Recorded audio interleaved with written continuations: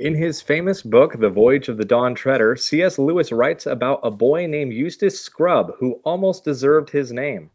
Lewis informs us that the reason why Eustace was so insufferable was due to him never reading the right stories. He didn't know how to recognize dragons, but he knew lots of random facts and bureaucratic information. Eustace served as a reminder to us that stories are important, and choosing the right stories is crucial to a person's development. In fact, storytelling is so powerful that the only perfect man to ever walk the earth thought to speak in parables when answering life's biggest questions.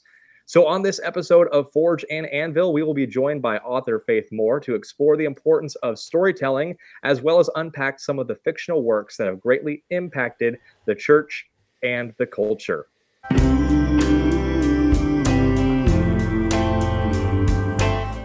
Welcome to Forge and Anvil, where we hammer out uncomfortable conversations about culture, theology, and politics to sharpen ourselves for the race set before us. My name is Connor. I am a father, a husband, and a follower of Christ. I am joined by my regular co-host, Michael Aper. Michael, go ahead and say hi.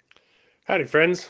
As always, I'm a student of Scripture, a fearer of God, and I'd love to see the righteousness of God restored to the people of God. Awesome. Well, welcome back from a little bit of a hiatus, Michael. We're glad to have you. And as I mentioned at the top of the episode, we are joined by our guest, Faith Moore. So, Faith, go ahead and introduce yourself to the audience and tell us a little bit about yourself. Hi, thank you so much for having me. I'm really excited to be here. I am a mom who wrote a book. I'm a stay-at-home mom to two kids. I have an almost 3-year-old and an almost 9-year-old, and I most recently am a novelist. I have written a book called Christmas Carol, which is a modern retelling of Charles Dickens's A Christmas Carol. We can get into that probably more later, but I also I wear several hats. In addition to my mom hat and my novelist hat, I also wear my freelance writing hat. You can find my sort of nonfiction writing splashed across the internet if you look for it. I write on mostly sort of culture, a lot about Disney and Disney princesses, and my other hat is editor. I edit people's writing, and I have my own editing practice or editing business, and I love to do that. So those are all of the varied things about me. I'm glad to be here. Awesome. Well, welcome, Faith. We're really glad to have you. Before we get started, everyone who is within the sound of my voice, be sure to check out last week's episode. We actually did a awesome episode with Clint Russell from Liberty Lockdown podcast, all about whether or not libertarianism and Christianity are compatible. It was definitely a thought-compelling conversation, so be sure to join in on that one if you haven't already. Be sure to like and share this video to help boost us in the algorithms, because unfortunately we are at their mercy. Follow us on Twitter at Forge and A for additional content updates on the show. And of course, share this video and repost the stream, because we are live on X, YouTube, and Rumble. Be sure to jump over to YouTube or Rumble if you actually want to be a part of the chat portion and actually be a part of the conversation. We really appreciate it. Either way, though, Faith, I actually wanted to first just let you know kind of how I discovered you. So I was actually in the middle of doing some writing, and I was looking up some, I'm trying to remember which exactly my question was. I think it had to do with the proper usage of commas, because I was just having a certain article that I was writing, and it seemed like I was just wildly abusing the use of my commas. So I actually looked up how to properly use commas in writing, and I discovered this YouTube channel by the name of Faith Moore, and saw one of your videos on how to properly use grammar, which was helpful for a Neanderthal like me. So first of all, thank you for that. I really appreciate it. But then it was amazing. Can I just say that is amazing that my video came up when you did that? That makes me so happy. So yay! I'm glad that happened. It's funny because then I go ahead and I subscribe to your channel, and then months later, I find out that you are related to Andrew Klavan, which is hilarious because, of course, I've known about his work for a long time. And then beyond that, I see that you end up releasing a book with the Daily Wire. So I thought, all right, well, now I've got to contact her and have her on the show. So that's actually the roundabout story of how I initially came to discover you on your corner of the internet. So, and here we are. So commas, very powerful tool. Absolutely. Yeah. So speaking of powerful, I wanted to talk about why it is important that we read the right stories. So, Faith, I'll go ahead and turn that question over to you first, just to kind of start our conversation off. Yeah, I think that stories are so important and also so kind of misunderstood, I think, in today's culture. People don't really know so much anymore what to do with a novel, for example. And people much more kind of want to digest a sort of like a sort of manifesto or a fact or an article about something, and they want a message, and they want, they don't understand why should we read 300 pages about these made up people living in this made up world? What's the point of that? I want real stuff, I want real life. Why should I care about something that's just completely made up? And I think that that sort of totally misses the point of what a story is, because when you think about, I mean, obviously, as you said at the top of the episode, we know that stories are important because Jesus spoke in stories. So anybody who's kind of saying like, let's just get rid of fiction, or let's just get rid of kind of allegory or metaphor or any of these things because we don't understand that and it's not real, so we should just stick to the facts. Anybody who says that is obviously mistaken, and that's how we know, right? Because it's right there in the Bible. This is the way that it makes the most sense to communicate to each other. Okay, so I think what we're missing is, when you really want someone to agree with you, probably like the worst thing you can do is say like, you're completely wrong. This is what, this is what is true. And, here's my message. Like, all women should stay home with their babies, or whatever it is that you're trying to say. I think that's probably the best way to get someone to like hate you and never, ever agree with you. And I don't even think that a story, my big thing is that stories shouldn't have overt messages. I think that when we try to tell stories in order to convey an overt message, for example, women should stay home with their babies, we fail because we're not creating real worlds. The whole importance of stories, to answer your question, the importance of stories to me is that they are a sort of microcosm of real life. They give you a kind of crystallized version of truth, the truth of like living a human life, and they place within it the right characters. If it's done right, they place within it the right characters, the right situation to help you experience something, as opposed to kind of like logically think through something. And we need that because we're humans, and we relate to each other on an emotional or a spiritual level. And so we need stories for that reason, and they help us to work things out in ways that nothing else can. And if we forget that, I think we're kind of doomed. Yeah. That's so true and important. And it touches on, for me, the importance of having the right story is that stories, when done well, do not overtly implement virtue. They allude to virtue by nature of the characters that they present in realistic scenarios. And I think another aspect of this that I want to talk about a little bit is the difference between stories in the media that we tend to consume as opposed to literature specifically. Pardon me. But in literature, the main difference, because you could say like, okay, well, I didn't read the book, but I watched the movie. Mm-hmm. Well, then you understood the plot, perhaps. Mm-hmm. But what you miss, and what is provided by an omniscient third person narration, is the thoughts and motivations behind the protagonists or the surrounding characters. So the beauty of, say, we could take the Lord of the Rings, Tolkien's work in Lord of the Rings. Many people avoid reading that because he builds a world that is so extensive and detailed that it's daunting to, I would say, a adequately literate person in our society. And what is considered adequate is shamefully low in comparison to antiquity. But what Tolkien does is he paints this image of detail and motivations behind each of the characters, and it educates the decisions that those characters make. When we watch a Marvel film, pardon me, we see characters making decisions, but we are only given a glimpse of why those decisions are made based on the conversations that they have and the situations that they are in. So we can infer their motives, but those are not always explicit, and they're not always as relatable because we don't have that view of the omniscient storyteller. I think that's the beauty of literature, that really allows a story to be told in a meaningful way that can relate to the individual in the way that we make decisions, that we think through problems and create solutions of those problems. And what makes the story right, I think, is the method with which we introduce methods of problem solving and decision making.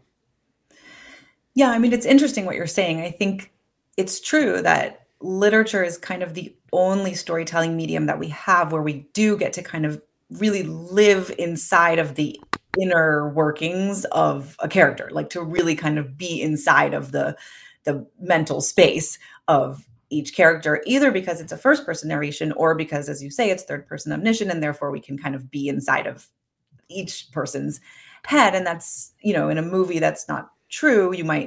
They might tell you stuff, but you're not really kind of in there with them. I mean, I think I agree that a lot of these works of the past, like Tolkien, but even like further back, like Dickens, or Shakespeare, or all of this, the kind of like classics that we want to hang on to, that are so important and that are being kind of thrown away now in universities, et cetera.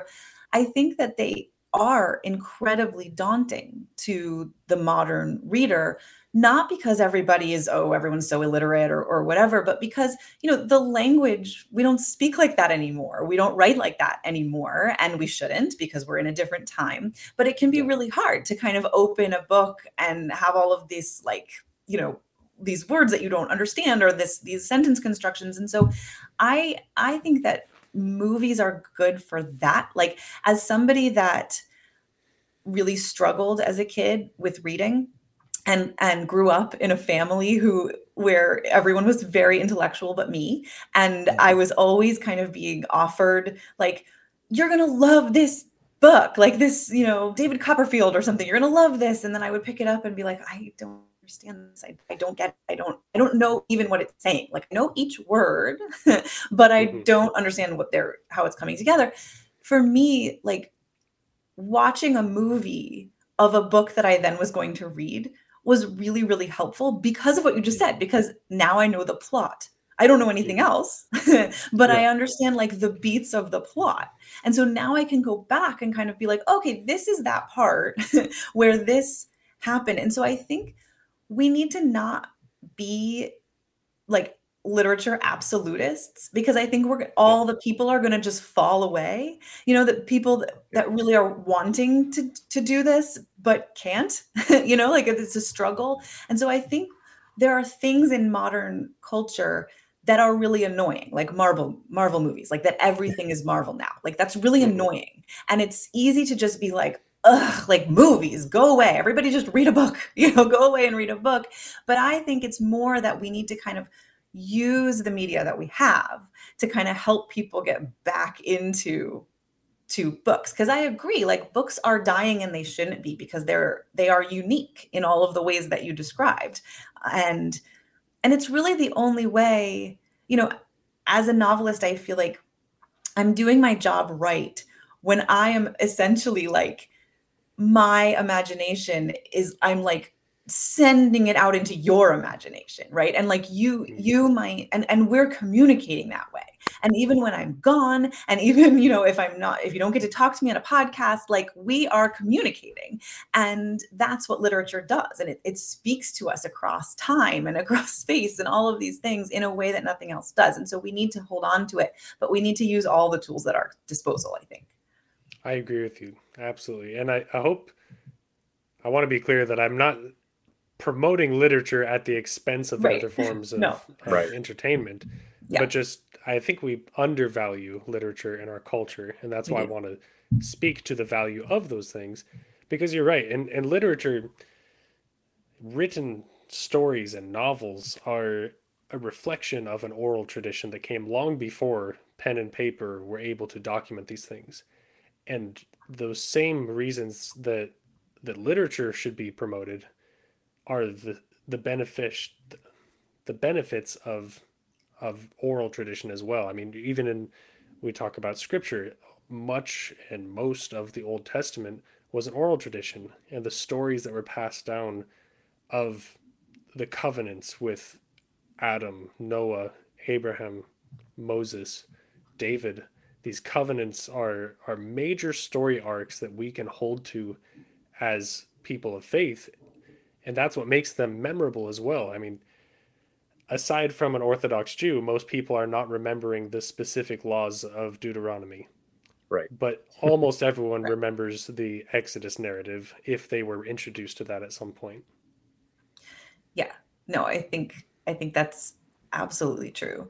And yeah, it's the stories that stay with us that are so powerful. And it's the kind of like, I mean, outside the realm of the Bible, but it's like it's the kind of like people telling you what to think and what to do. That's what we forget. We forget because we close our mind to those things because we don't want to hear those things. It's the Yeah. stories that we hold on to. Which is precisely why I believe Jesus speaks in Yes. parables and he teaches in parables because they are memorable. Right. If he were to deliver a moral law, as had already been done in Sinai, what he's doing, I mean, he says it himself, and oh, we lost her. Lost faith. Keep going though, Michael. Yeah, we saw it in Matthew chapter 5 when Jesus says, "I have not come to abolish the law, but to fulfill it." And he explains that he's not there to give you a different set list of moral values. He's communicating those moral values using stories that are approachable, that are accessible. He teaches in a way that is relatable. Most of the parables have an agricultural display because the people that he's speaking to had an agricultural lifestyle. And certainly that could be applied in different ways. I mean, we see that now. Preachers that have influenced the world in one way or another usually use they use stories that are relatable to their audiences to communicate the values that are already being told to us through scripture. It's not because they're presenting, Lord willing, it's not because they're presenting a scripture or a set list of values that is alternate to scripture, but they are finding modern ways to communicate those things through valuable stories, whether it's personal anecdotes, whether it's allegory, whether it's metaphor, or even simile that is used in these ways to help communicate. But that's exactly what Jesus is doing in much of, I mean, I think of Matthew chapter 13 is just a rich narrative where he's saying the kingdom of heaven's like this and like this and like this. And if he were to describe the kingdom of heaven as it is, then we get really confused and lost, just like we do in the book of Ezekiel or Daniel or Revelation, when these men who are given visions are trying to describe things that are so abstract that they're not able to do so effectively, as effectively as we might hope for as the audience. But Jesus instead says, no, the kingdom of heaven is like seed that's being thrown on the soil. Some of it lands on the rock, some of it lands on the the sandy path, some of it lands on good soil, some of it lands in thorns, and this is what happens to each of those different soils. And the soils are representative of you and how you respond to the seed, which is the news and the word of the kingdom of heaven. So he takes this abstract concept and makes it so much more approachable by using an agricultural parallel that is approachable and accessible to the audience that he's speaking to. Yeah, I totally agree with this. And it's making me think. So I write a lot about fairy tales. And my book before this one was nonfiction book it was about Disney princesses, but it was about fairy tales because that's what all those movies were based on. And it's a similar idea to what you're talking about in the sense that these were oral tales that were passed down from mother to child, and they were allegories. They have all these things in them that we know about, like the woods and the wolf and the, fairy godmother and the love at first sight and all of these things. And those are things that people today want to take literally. They want to say like, oh, this horrible story about this like prince that kisses a dead lady or or whatever, how, like, why are we promoting necrophilia to our children? And right. And they don't understand that it's a metaphor, it's an allegory for something else. And I think that generally this is kind of the problem in our culture right now when it comes to stories, is that we don't understand metaphor anymore. We don't understand, like, when you're saying Jesus is saying, oh, well, the kingdom of heaven is like this or like that. People today are like, oh, okay, so the kingdom of heaven is a seed. Like, like I'm going to get to heaven and be in a seed. A very wooden kind of translation of the text. What's that? A very wooden translation of the text. Exactly. We've forgotten how to read and understand that kind of a narrative. And I think all fiction, all stories, like even sort of modern novels, hold within them some level of allegory or metaphor or, symbolism or something like that, because they're not real life. Like if you're just narrating real life, that's a boring story. Like nobody wants to read that novel, like, or you just sort of tell everything exactly as it would happen in real life. There's nothing there. They're crafted. And because they're crafted, they always have to be taken with some kind of interpretation. You have to kind of like be looking at, okay, what exactly is going on here? What's the story behind the story? And, that's kind of what Jesus was asking us to do, is kind of like, okay, what you're describing something to me because this is how I can best understand it, but it's not the thing itself. And I think story is always like that in some way. And that touches on, it reminded me of a book by Joseph Campbell called The Hero with a Thousand Faces. Yes. Mm-hmm. Looks at archetypes going clear back to the Epic of Gilgamesh, Homer, we think of Arthur and the Round Table, go on clear up to one of the more common recent ones is Star Wars. We think of Star Wars. How relatable is Luke Skywalker? He lives in another world with crazy, zany aliens and is set into this weird, magical system of something that's totally outside of our realm of understanding. And yet, his hero archetype is recognizable and relatable because of the shared values that he has, the conflict that he overcomes, the friendships and relationships that he makes in order to overcome those conflicts, and some relationships that he makes that causes more conflict. Those are the things that are relatable. And I think that's just a hint of what you're touching on here. Yeah. And even the fact that that's true. And there's all kinds of, stories that employ the hero's journey that comes from that, the hero with a thousand faces. And, and I think the fact that Luke Skywalker exists in this completely made up situation and completely made up universe, it almost makes it more relatable, because that scenario that he's being placed in communicates certain things to us about our world. Like it puts into stark reality, good versus evil, and the all the things that are within us and without outside of us, in a way that like we can't see in real life. In real life there is good and evil. In real life there are heroes and villains. There are, there isn't the force, but like, there are things that sort of compel us to do this or compel us to do that, or like, they all exist, but they are harder to see or kind of interpret in the real world. So then putting this character into that scenario makes it so that we can sort of see those things that we can't see in real life. So it almost makes it more real if you're not talking about literally real, if you're just talking about kind of like humanly real. It makes it more real to do that kind of thing. So what are your thoughts on the kind of recent trend of not really having black and white morality in a lot of our stories, where nowadays the main character has some questionable morals, and then of course the villain has this side that we're supposed to have empathy towards, and it's just a whole bunch of gray. There's not really black and white anymore, kind of like the George R.R. Martin, as opposed to like the J.R.R. Tolkien. you see the kind of contrast in the storytelling between showing morality in both pages and on the screen. What's your take on that, Faith? Okay, so this may be slightly controversial, but I think that art should mirror life. I think that a story, a novel, it's not, it's kind of like what I was just saying about Luke Skywalker. It's not that it needs to mirror life in the sense that it has to be hyper realistic, like it can exist in a galaxy far, far away. But real life is very messy.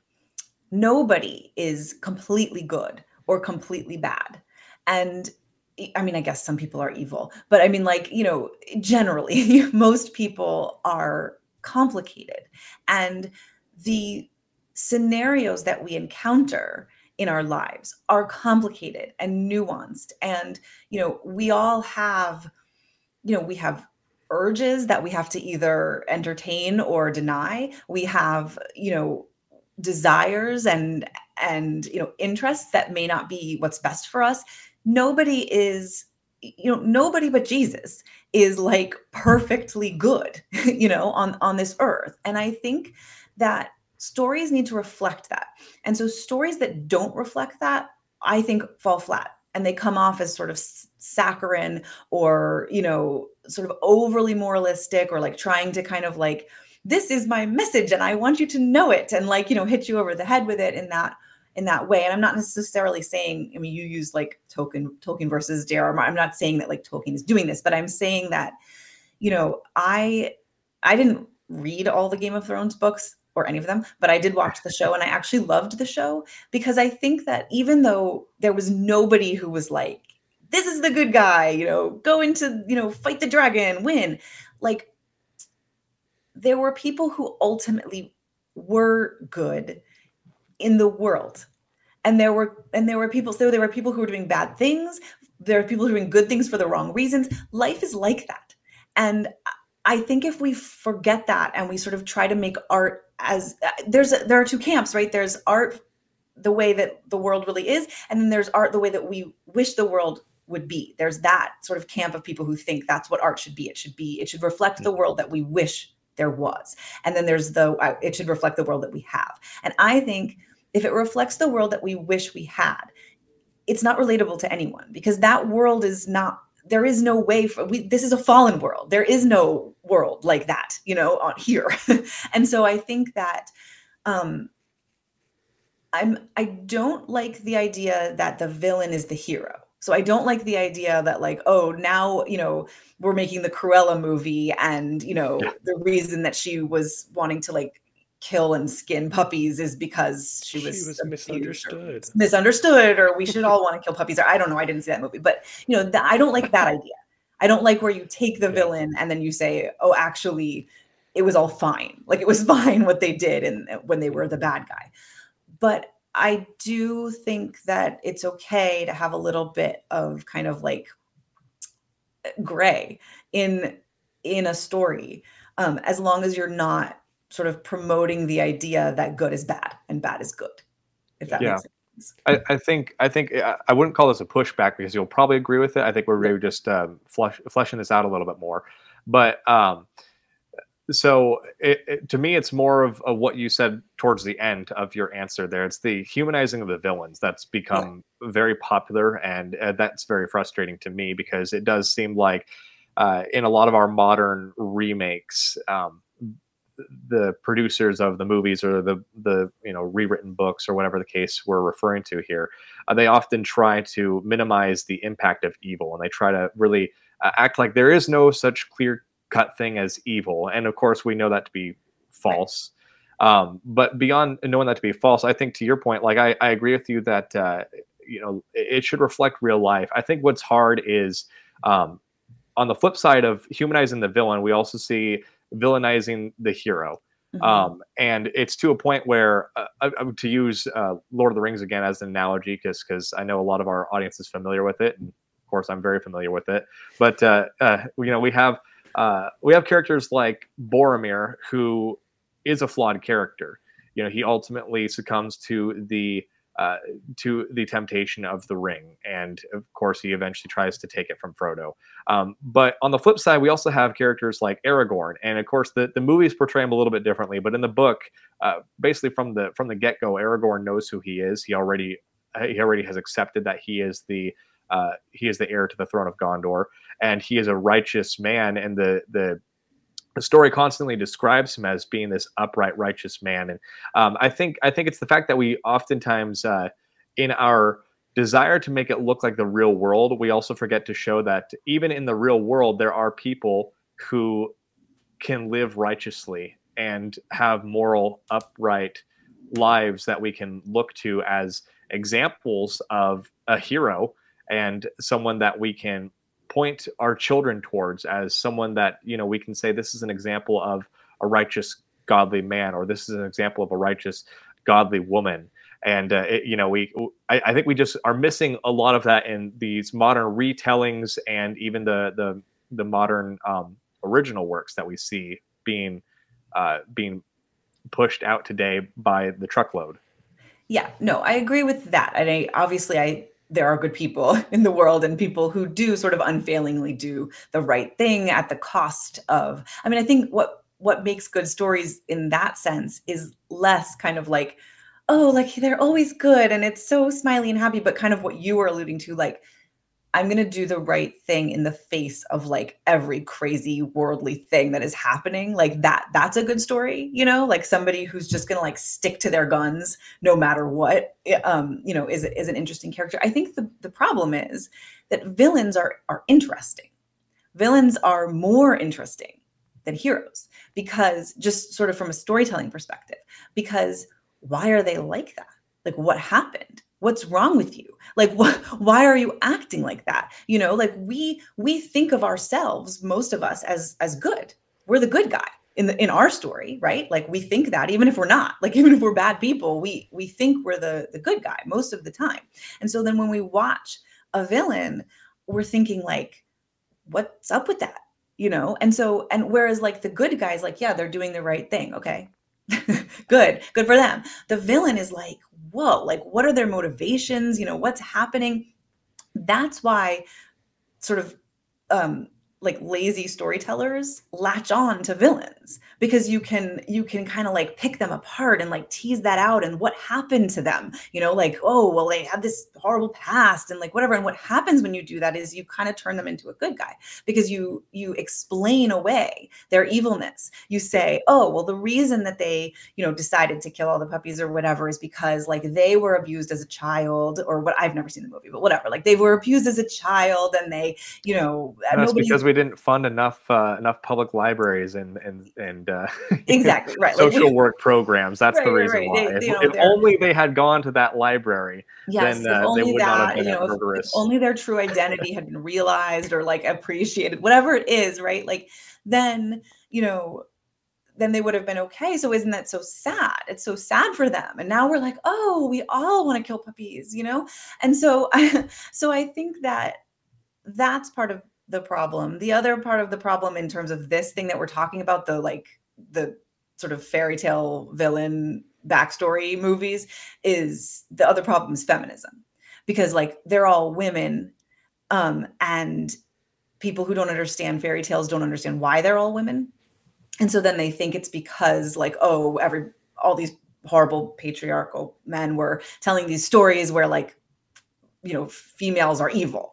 And so we have to kind of rehabilitate them and, make it so that they were good, or they were just sort of squashed down by the patriarchy or whatever. And now it's okay. Like Maleficent is kind of like that, is another one of these movies. But of course, like the reason that they're women is because all of these princess stories are about girls growing up. And so there has to be a kind of mother figure or anti-mother figure that they break away from. So it actually has nothing to do with like women are bad. It has to do with what girls have to do in order to become women, which is that they have to kind of like usurp or surpass the mother figure. And so it doesn't really have anything to do with that. So that's kind of what I was saying before about like misreading stories. Like we don't understand how stories work anymore. And that makes us do a lot of really dumb things, like say like the villains are the good guys, because we don't get it. So I think that's part of the problem too is that we've forgotten how to read and understand stories, and so then we make these mistakes where we say like, oh, like the only reason the villain is a villain is because of this made up thing, and then we try to rehabilitate them when they don't deserve it. I think another element to this conversation that, I mean, we see in a lot of these sort of remake films is that we've already got pre-established villains and heroes, and that sometimes inhibits our ability to have creative liberties in experiencing the story. What's beautiful, I think, so going back to the Tolkien again, Connor, you mentioned Boromir. He's characterized as a virtuous and good man ultimately because even though his demise is punctuated by evil, he is repentant in the end, and he shows his virtue in the last. So he's characterized as good. But then throughout the story, we also have Smeagol, and Smeagol is this conflicted harem of ideas and thoughts and motivations who we are not always sure what he's going to do or how he's going to behave or what his true desire is. Except, of course, we do know the true desire is his temptation. But then we look at the real protagonist of the story in Frodo, and he has a lot of moral folly and decision making that doesn't always reflect virtue. So, what I'm getting at is that I think in good storytelling, we may not know who the heroes and villains are among the moving characters. Yet we do know that there is an ultimate villain, and we know that there's an ultimate hero as well. That's the beauty of I think, the archetype of C.S. Lewis's Lion, the Witch, and the Wardrobe, or really all of the Chronicles of Narnia. Aslan is steadfast. We don't wonder whether or not he's good. We wonder whether or not he will prevail against the evil. And the evil is the witch, who is characterized entirely by her malicious intent. But the characters that we are most interested in are neither Aslan nor the witch in general. We're meant as students of the narrative to be most motivated by the Pevensey children. And we look at Edmund and it's like he is a bad guy. But what makes it a good story is that he's subject to redemption. And despite his failings, the complexity of his character ends up being a virtuous king. And similarly, like you began at the top of this episode talking about Eustace. Eustace is very similar, and he is a wretched, horrible kid who complains constantly and is just really horrible until he becomes the very beast that he exemplifies, and the goodness of Aslan sheds that from him and takes away through a painful process that ugliness, and he is again redeemed. So I think what is beautiful is not just redemption. We do look for redemption, but like you're saying, Faith, the villains are more interesting, which is why redemption is so interesting and so compelling, is because we know that we are villains to some extent. And in the intricacies of our own character archetype, we can recognize those failings as well as those desires for virtue and desires for temptation, and the conflict in that, whether that's in Edmund, Pevensey, or Eustace, or Smeagol, or Frodo, or insert character here. If it's of a good story background, there's usually some sort of internal conflict of whether or not they themselves are going to be the hero. And even Aragorn, to an extent, he knows that he will always be who he was born as. He is the heir of the Numenor. He is the heir of the King of Gondor, heir to the King of Gondor. And yet, he spends an awful lot of time not doing those things and not actualizing that role that he is destined for. And I think his removal from that role and his progression towards his kingship, of course, builds towards the climax that we find in the third book. The Return of the King is the climactic moment when he enters into Minas Tirith finally, and he takes his role in Gondor, and that's the climax of the success and the demise of the villain, who is of course Sauron. he finally comes to ultimate success. And that's what makes it a good story. We want to see the real villain be overcome because we want to believe that we are good. Just like you said, Faith, we believe that we're good, but we know that we're not. Mm-hmm. So when we find that we can identify with a character that has showed virtue and has ended in a triumphant goodness despite their own failings, I think that's what compelling storytelling is. And we see that in so many different stories constantly, from the earliest stories. Like I mentioned earlier, the Epic of Gilgamesh is like one of the earliest stories that's ever been documented. And here we have this hero who just wants to be immortal, and along the way he learns that, oh, I actually have to earn it, and I actually have to care, and I have to appeal to the gods in a way that shows me to be worthwhile and not just somebody who wants immortality, but somebody who wants to serve and to live and to be worthwhile. Not that Gilgamesh is the best example of virtue, but certainly there's things that compel him as a character within the earliest verbal story that we have from antiquity, and those things are similar to what we see now. Yeah, I mean, I think I want to push back a little bit, but I don't know how much of a pushback this is, in the sense that I mean, obviously we all love The Lion, the Witch, and the Wardrobe, and I do too, and I've read it to my kid and everything else, but I find Aslan sort of annoying in that story, because I don't think that, I mean, he represents God essentially, right? And God doesn't come among us in that way. That doesn't happen. And I think that, so I think what we're talking about different kinds of story. So I'm willing to accept The Lion, the Witch, and the Wardrobe and all of Narnia as a certain kind of story that is a kind of like morality tale, sort of like wrapped up in a huge kind of beautiful fairy tale-esque narrative, right? And similarly, the kinds of things that you were sort of mentioning, like all these sort of old, like really old stories, like like Pilgrim's Progress, and like all of these things where like it's very obviously like, I know what you're trying to tell me, like that's what I feel about like Narnia. It's like, I know what you're saying. I get it. I understand what you're saying. I'm also engaged in this story, like the Narnia, not so much Pilgrim's Progress, but I'm very engaged in the whole Narnia epic and all of this stuff. And as you say, I care much more about, the children than I care about the witch or whoever, or even Aslan, like, and they're much more human, kind of their temptation, whether they're going to succumb or not, or what's going on with them, because they're human. Aslan is not human, and that's the point of him, is and so he doesn't behave like a human. He behaves like somebody up here, because that's his job. And I think that's a kind of story that is fine to tell, but it's not the same kind of story as like the kind of modern stuff that we were sort of trying to talk about before, like Star Wars or, Game of Thrones, or any kind of novel that's being written today. You can't write a novel like that today. You just can't do it, because everything looks, because it's too twee, like it's too perfect. You can't tell a story like that, because people will say like, this isn't realistic. The world's not like that.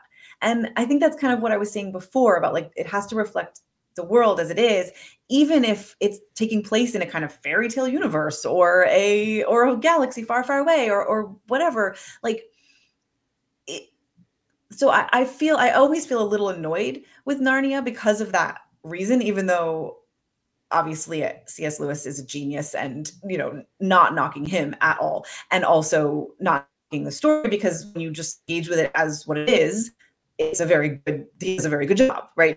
He's trying to tell us something. It's a sort of morality universe that we're supposed to enter into and understand. And when we do that, we get it. I mean, it's the same with a fairy tale, right? Like, it's a morality universe. We're supposed to kind of see like, oh, this represents this and this represents that. And now I understand about growing up, or now I understand don't talk to strangers, or whatever it is, I'm supposed to understand that.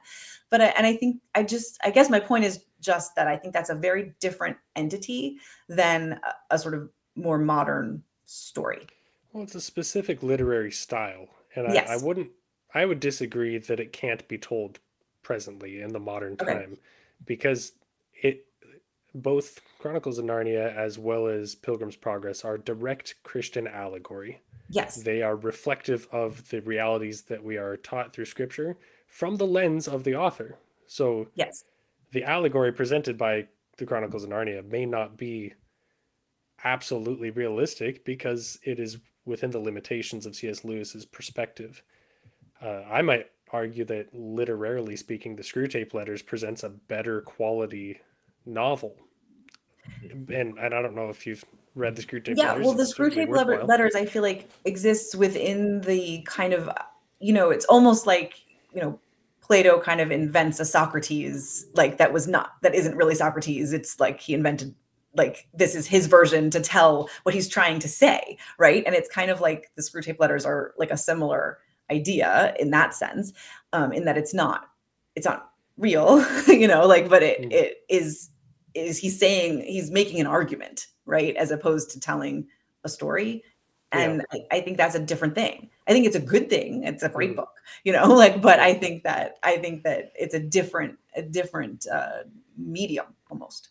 And I agree, because allegory is a very specific flavor, and for that reason, J.R.R. Tolkien highly criticized the Chronicles of Narnia, because he and C.S. Lewis were contemporaries of each other and even friends.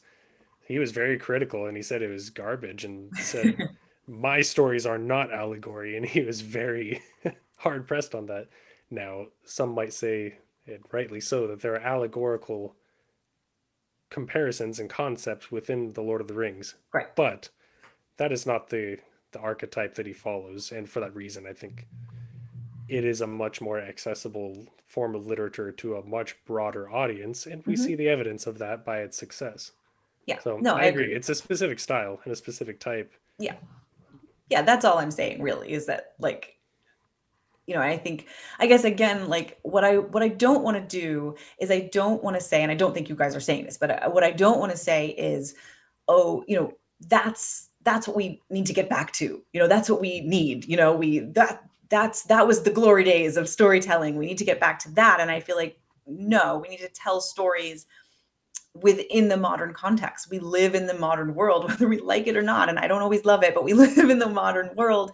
We live in the world of Marvel and the world of TikTok and the world of, like, crazy people doing crazy things. And, that's the world that we need to speak into, even if we're presenting a fantasy world or whatever. We need to speak into this world in some way, in some capacity, even if we're telling a story that's completely removed from it. Now, I think you'll disagree with me on this. Great. Because you kind of have already said it already. But I love The Pilgrim's Progress. I think it's one of the better stories ever written. And I fully acknowledge it is absolutely allegorical, and it's the entire purpose behind the writing. What I love about it, it kind of goes both ways. So the problem with the story is that it's written at a time where he is writing in English, but not the English we use. And that is a huge stumbling block for 90% of the audience. Just like reading Shakespeare usually is, but people are less interested in pursuing Shakespeare because it's not as culturally relevant. But John Bunyan's work in A Pilgrim's Progress is, I think, if you can get past the linguistic challenges, and there are some editorials that are, or edits of the book that have been written to be more approachable in common like a English. translation almost. Yeah, but what I love about this allegory is it's so obvious. It is so on the nose that you can't deny the relevance. I can't deny the relevance. When I read the story of Christian and his experience, he has a burden. He needs to get the burden off. He doesn't know how to do that, so he wanders around asking people, hey, greed, how do I get this burden off? And greed responds in a greedy way. and then he finds the evangelist and says, how do I get this burden off? And the evangelist says, I know how to get the burden off. you need to go to the kingdom and you need to go to the cross and the sepulcher, and there the king will remove your burden, which is like the most beautiful story of just the gospel being shown in this really obvious, almost idiot proof allegory. And because of that, I love the way that this whole story, he goes along this journey towards salvation and even after salvation, and encounters obstacles along the way and struggles with his own internal medium of navigating these moral challenges, and ultimately is satisfied with salvation at the expense of losing his wife, his children, his self-identity. He loses his very self as it is sacrificed and plunged into death and brought into new life. That to me is such a creative and beautiful way of communicating the gospel that I believe transcends culture to an extent, because it's so obviously on the nose, and he doesn't waste time naming characters creatively. Yeah. It's just like, here's envy, here's greed, here's the evangelist, here's all these really, like, he names them after what they are and how they function in the story. And right. For that reason, I think it's beautiful. I love it. I think it's applicable to us now. It was applicable to people 100 years ago, and it will be applicable in 100 years as well. I'm not going to yuck your yum, but I feel like, and I'm not going to knock Pilgrim's Progress either, because I feel like it exists as something important in its time. Because I think some people, say it's the first sort of English novel. Like, this is the first sort of novel in English, right? So if that's true, and even if it's not, it's around that marker, right? So we can't deny that, and everything has a sort of linear trajectory, right? So if that's where it started, then that's important. And so, that's where we were at the time. This is how we were telling our stories at the time. And so we're not going to knock that, right? So I think it's important in its time. It's the on the noseness of it that I object to today. Like, I think that it needed to be like that at the time, because I think that people didn't understand stories in the same way. Or like, not that they didn't understand them, but they didn't experience them in the same way that we experience them now. But I think, you can't write that story now. You can't. Well, it shouldn't be remade. That's it certainly shouldn't be remade. But the times that they've tried to make it into movies, it's so painful, because it's not meant to be that way. Yeah, the obviousness of it is, I think, a little bit unpleasant when it's in a film setting, but that's my and because we don't experience stories like that. You can't. I mean, people just roll. I mean, they roll your eyes like, oh, his name is guilt, or greed, or whatever. That's his name. Like, come on now. Like when things like that happen in stories now, you call foul. Like, if I'm editing somebody's book and it's that obvious, I'm gonna say, like, no, I'm sorry, this is not a story. Because you might as well just tell me. And that was going to be my question when you were saying that. It's like, he goes from here to there, to the sepulcher, to this and that. It's like, so why does it need to be a story? Like, isn't that already a story? Like, don't we have the Bible? Like, isn't that already, like, don't we already know that? Like, why is that a story and not just something that you're saying? Like, the way to get from point A to point B is to go through all these different things, I mean, I think that's my issue with it today, not viewing it as its own entity in the past, which I think is valid. I think my issue with it is, like, how do we experience that now, except as a work of kind of historical importance?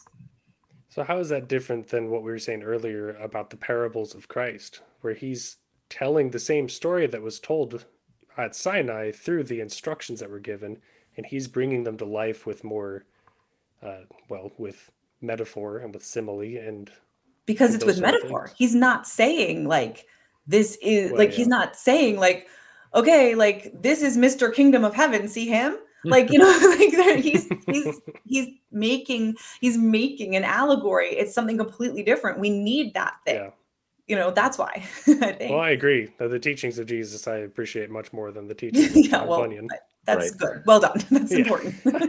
Historically, John Bunyan's influence is just, you're right. That also educates my appreciation of him. And for those who may not know, John Bunyan was a prisoner to England because of his religiosity in the face of a pseudo theocracy, because the Church of England had assumed moral superiority, and because he preached the gospel instead of the Church of England, he was put in prison. And while in prison, he wrote the Pilgrim's Progress, and I'm just so impressed by that.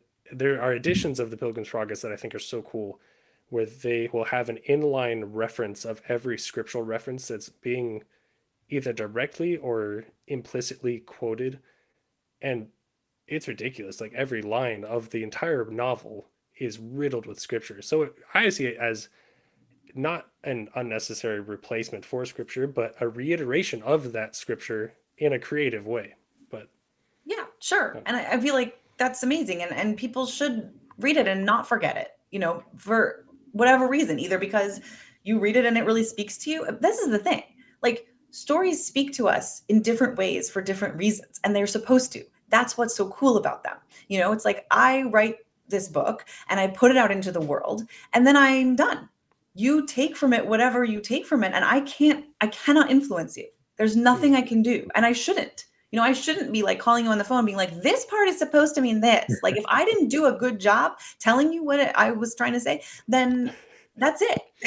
Like, and Dumbledore was actually gay, but by the way, now that we're speaking of that, can I just clear? No, I mean, right. Like, you don't get to do that, Yeah. And I think you can't retcon your story. Yeah. No, you can't. And people, it's great. People have been coming to me and being like, does this part mean this? And I'm like, yeah, sure. Like, I didn't know that.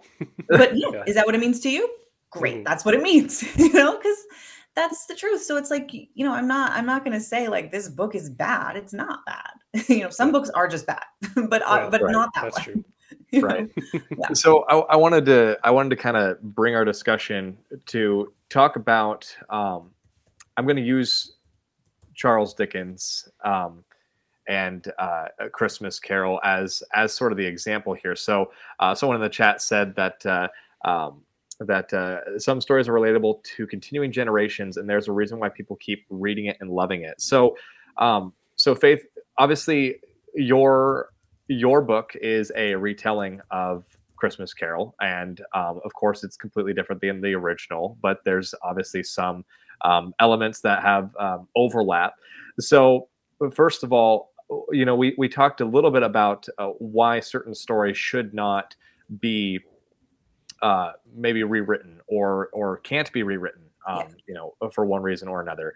But something that I've noticed is that there are, we currently live in a culture that is constantly drawing from the past, and it's very rare that we see a book in the present have any form of exposure on the same kind of level as Charles Dickens. So first of all, why do you think that A Christmas Carol by Charles Dickens has transcended so many generations? Why do you think it is so relevant today? Why do you think it is a book that we constantly pull from? And it's only one of a handful of Christmas stories that constantly gets brought up every single year at the expense of so many modern Christmas stories. And then why did you decide to do a retelling of that book if it has transcended so much? Yeah. So I think this is actually really interesting. I think that A Christmas Carol, Dickens's A Christmas Carol, does what we were just talking about, what I was just talking about. It is a moral universe. It's a story about a man who has lost his way. And it makes a very clear statement It is not okay to just completely check out from humanity. I mean, that's what Scrooge. So Scrooge is a miser, and we're supposed to feel like, oh, he's hoarding his money and he should be more charitable and all of these things. And that's true. And in the end, he is. But that's not really what it's about. The reason that we care about that is because what he's done is he's kind of like checked out from this cycle of life, the cycle of kind of birth and death, of sorrow and joy and all of those things. We learn in his past that like he's had what we would now modernly call like some traumas, right? He's had some traumas in his life, and this has caused him to kind of say, you know what, this whole being a human being thing is too hard.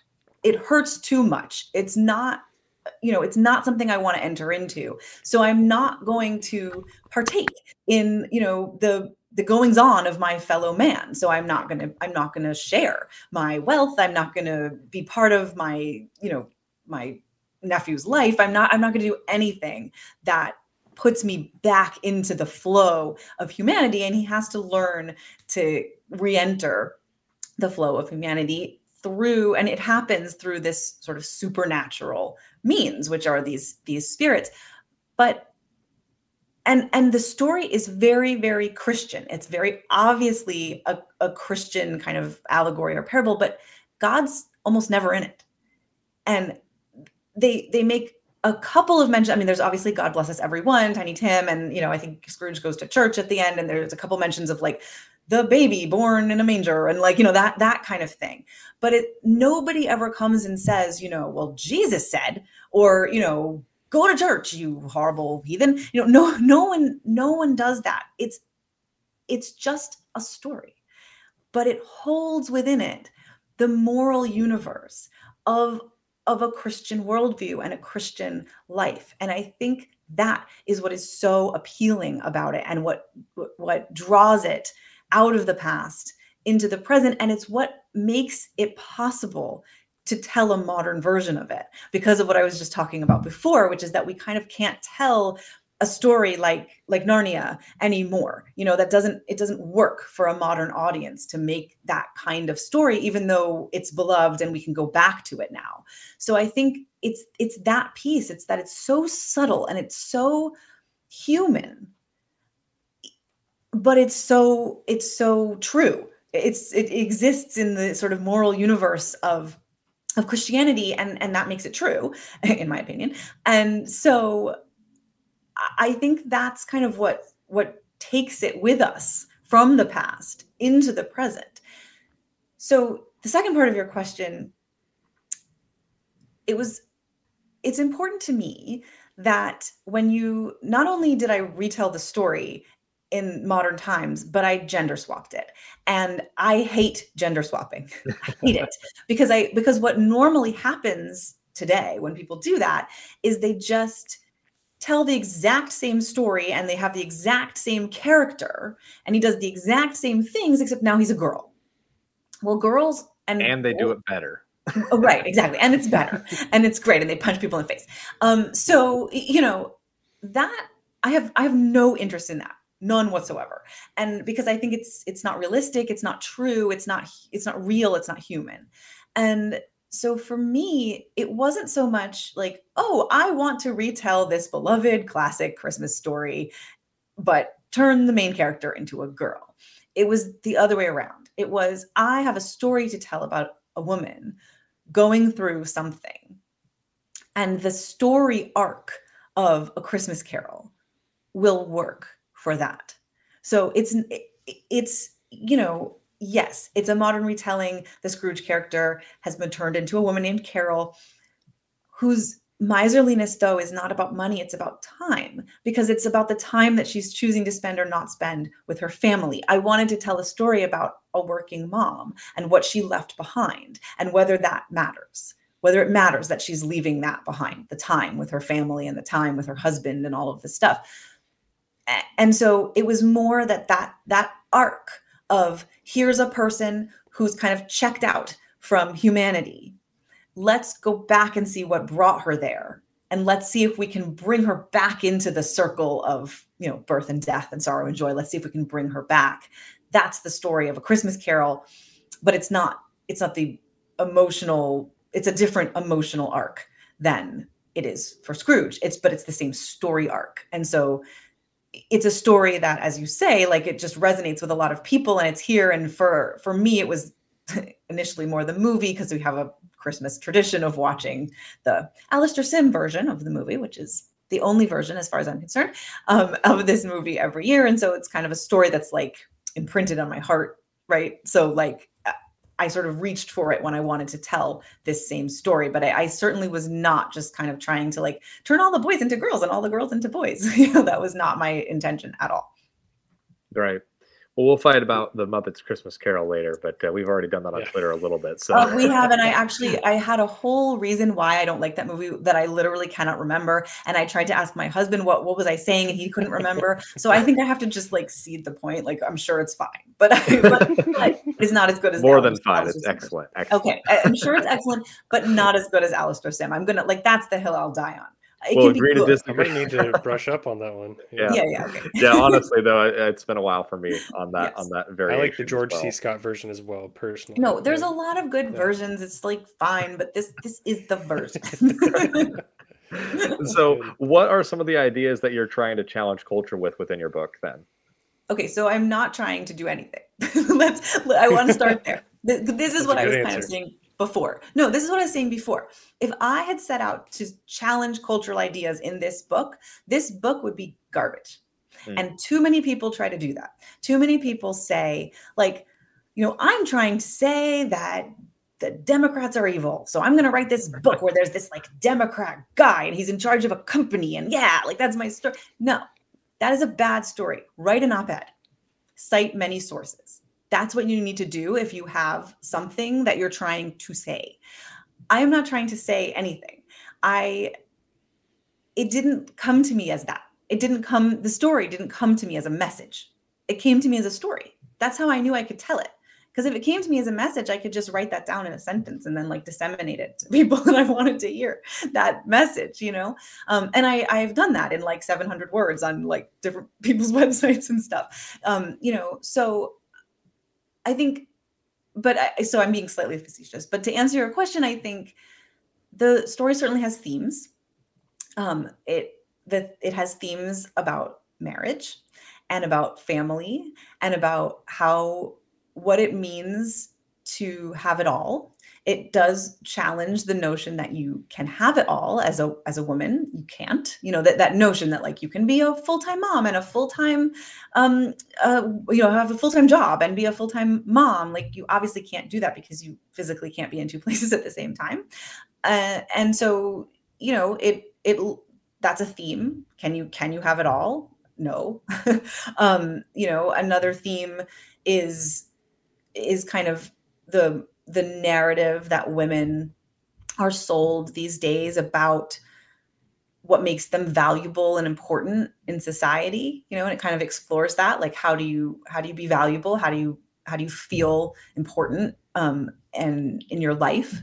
And it kind of looks at the way that, when you stay home with your kids, so like, I stay home with my kids. When you stay home with your kids, there's not a whole lot of like positive feedback about that, but when you go to a job, and you're doing a good job, you get a lot of kind of feedback. Your boss might tell you good job, you might get a raise, you might, there might be some kind of like year-end review or something, or a bonus, you feel successful because you're being told you're successful.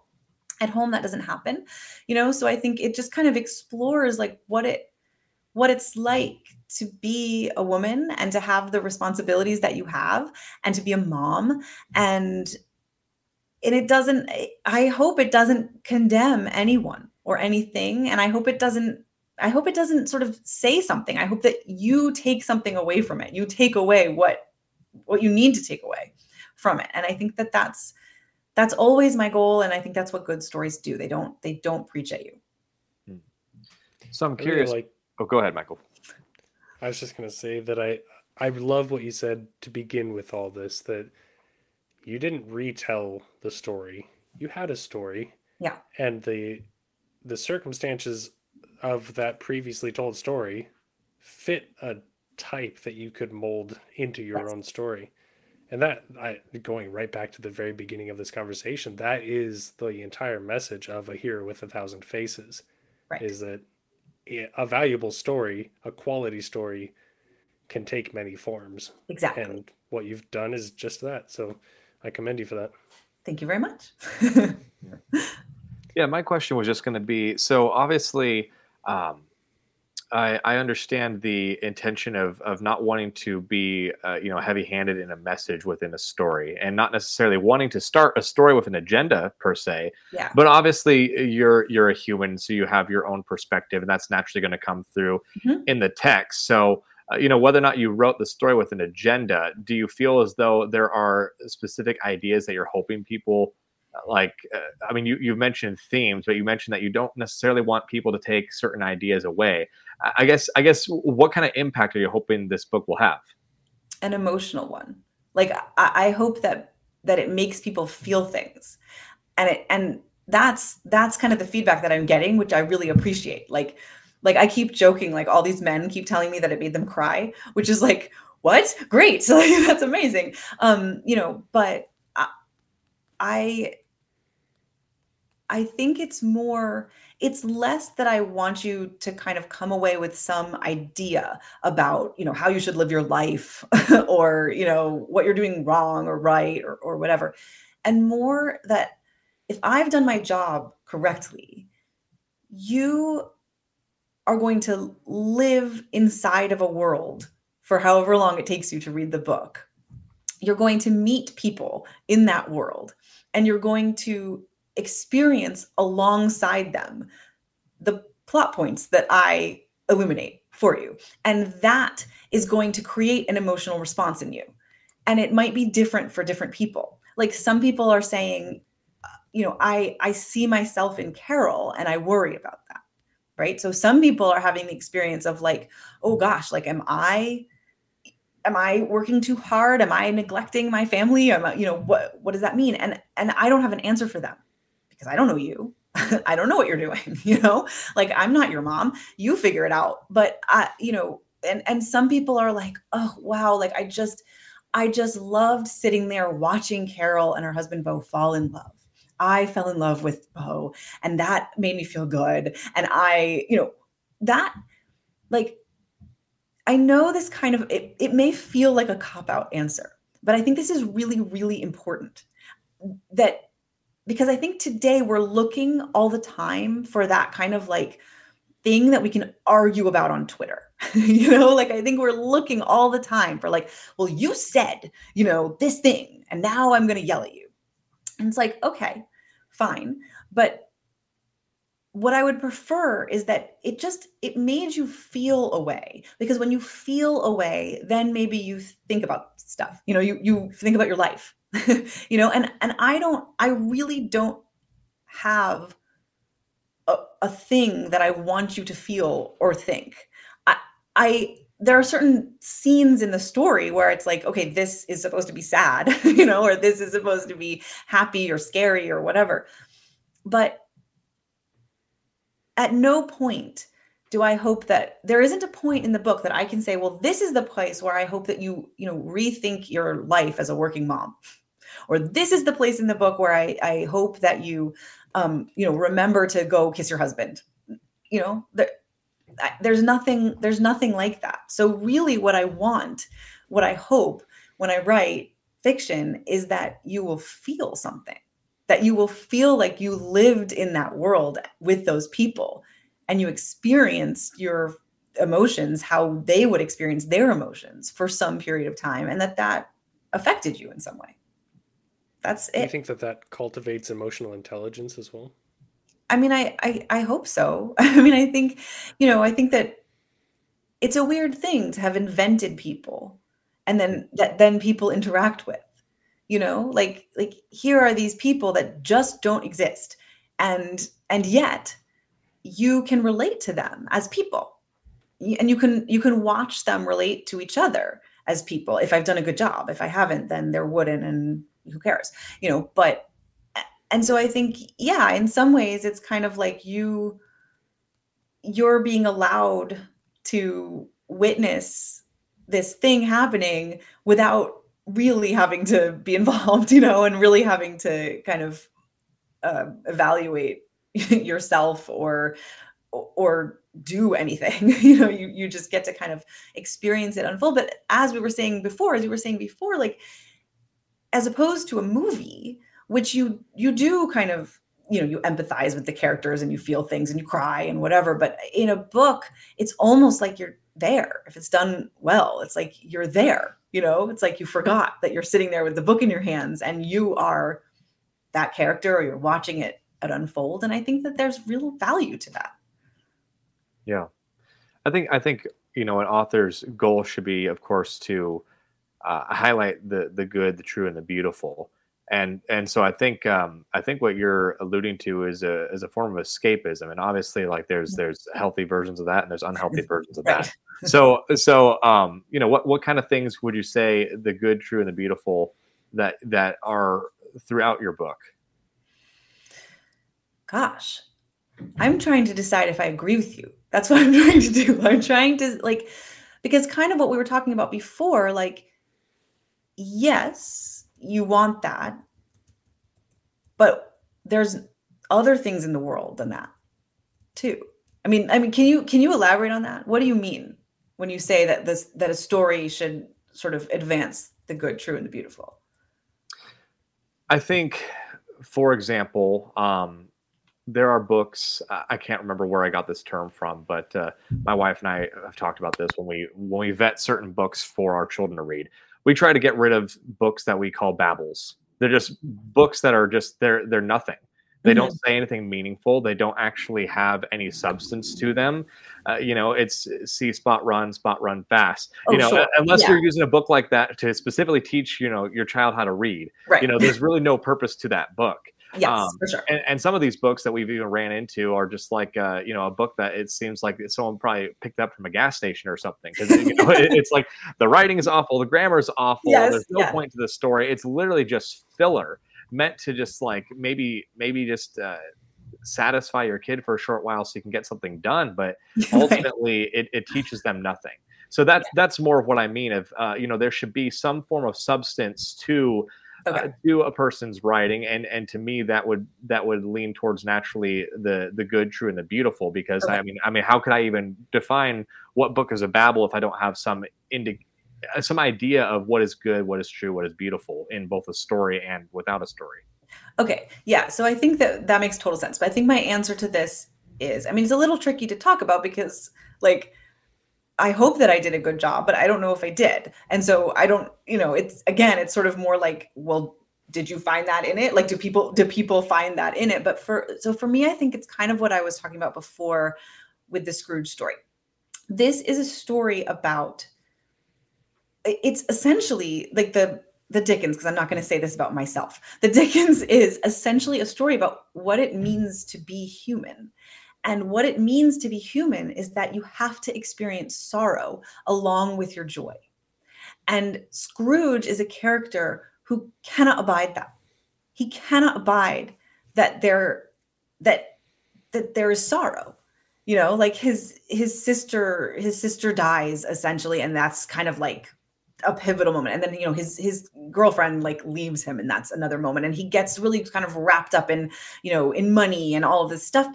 But not, I mean, initially he's kind of like, oh, well, this is progress and I'm excited and, you know, things are moving forward, etc. So it's a story about someone who can't live with the fact that in order to experience life, in order to have life in abundance, right, we need to have sorrow along with our joy. And so he checks out. And it's about what it takes to check back in. And what it takes to check back in is to acknowledge that there is sorrow and death and, you know, and that all of that exists and you can't have the joy without that. And so that's kind of what my story is trying to be about too. It's about how you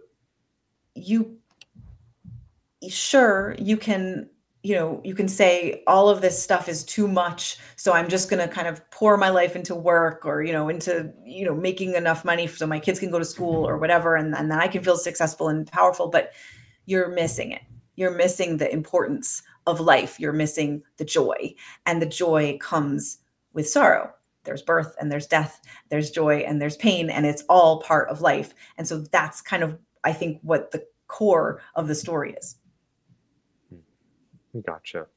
Yeah. And I think for me, like the reason why I clarify this is because, when you were initially saying that you had no intentions with your story, and then that you kind of want people to just take from it what they will, that just made me think of a very postmodern way of it made me think postmodernism. And I assume that you don't subscribe to that way of thinking. That isn't what I mean. Yeah. Right. And so I just wanted to clarify that, because, it's like, it kind of reminds me of Abolition of Man, to use Lewis again. What makes a waterfall beautiful? I mean, to one guy, why is it that essentially there are just some agreed upon truths of, you can look at a waterfall and say that it is beautiful. And really, I think the people that say, well, to you it might be beautiful, but Right. to someone else it might not be, I think those people are being dishonest, because I do think Right. that there are some agreed upon truths. And No. that's what I wanted to kind of clarify with my Yes. question. Thank you for clarifying that, because I don't mean it in the postmodern sense, and I totally know what you're talking about. What I mean is that, and I think this is why I keep saying, like, if I've done my job, because what I mean is that it is a story and there are certain things that would be insane to say about it, right? Like, it would be insane to be like, Carol should stay the way she is at the beginning. That would be good, right? That's not good. And obviously the arc of the story is leading her back to her family, back to her kids and her husband and all of this. And obviously that's where we want her to get to. And anybody who says that no, then they're crazy. Or like, at one point there's a woman that is kind of trying to steal Carol's husband away from her. And like, no one in their right mind would be like, well, he should just leave and go with her. That's not what I mean. What I mean is that within the context of the story, you might relate to certain things and someone else might relate to other things. And that's not my job to tell you what to relate to. It's not my job to tell you which parts speak to you. Like, whatever speaks to you within the context of the narrative, which does exist, which is there. Yeah. Well, I appreciate the explanation of that, because I think that we need more good stories. If nothing else, we are a culture that is thirsty for good work. So obviously you put a lot of effort into it. I see it on the shelf behind you. So feel free to put it closer to the camera if you want. Okay. If it'll pick it up. But look, it's really cool. It has like red pages. That's awesome. Yes, here it is, Christmas Carol. And the edges of the pages are dyed red. It's really cool. So awesome. There it is. Perfect. Available well, where what's the best place for people to pick it up? Because obviously I know Amazon's probably covering it, but is that the preferred place that you want people to go to purchase the book? Yeah, I would say either Amazon or directly through the Daily Wire website. You can do that too. It's available pretty much wherever you buy your books online. Like if you search it on Target or somewhere, like it's there. But Amazon is good and Daily Wire those are the two good places to get it. Thank you. Awesome. Perfect. And if people get it now, are they able to get it before Christmas, or do you even know?